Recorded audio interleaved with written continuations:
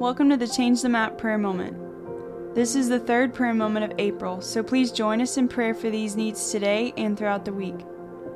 This week we'll be praying for the Songkran holiday in Thailand. Also known as the Buddhist New Year, it is the most celebrated holiday in Thailand.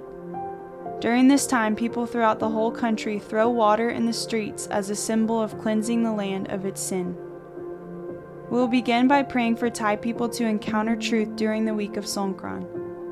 Then we will pray for physical protection during celebrations. And we will end in prayer for the discovery of true cleansing of sin in Jesus Christ. Let's pray. Number 1, encounters with truth. Lord, we thank you for the gift of each new year. We know that every new day holds new mercies because your word says so. So we bring the holiday of Songkran to you and we ask for that same new mercy, God. As Buddhists throughout the country gather to celebrate this Thai New Year, we pray for more encounters with the truth of the gospel. Even as believers with Buddhist friends participate in these activities, we pray for conversations about truth to arise. We pray for opportunities for seeds to be planted.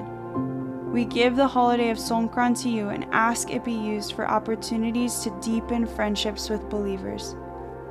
As Thai people invite believers into their lives this week, we pray that Jesus would be glorified. Number 2, protection during celebrations.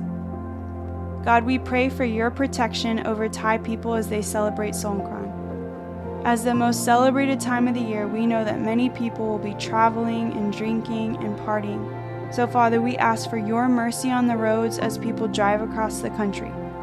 We pray for your protection over the elderly as the streets are filled with water. And we pray for spiritual protection as many rituals and spiritual practices will take place this week. As your children, we pray for mercy and protection over the country of Thailand. Hear us, Lord, and cover those who don't yet know you. Number 3, awareness of cleansing of sin.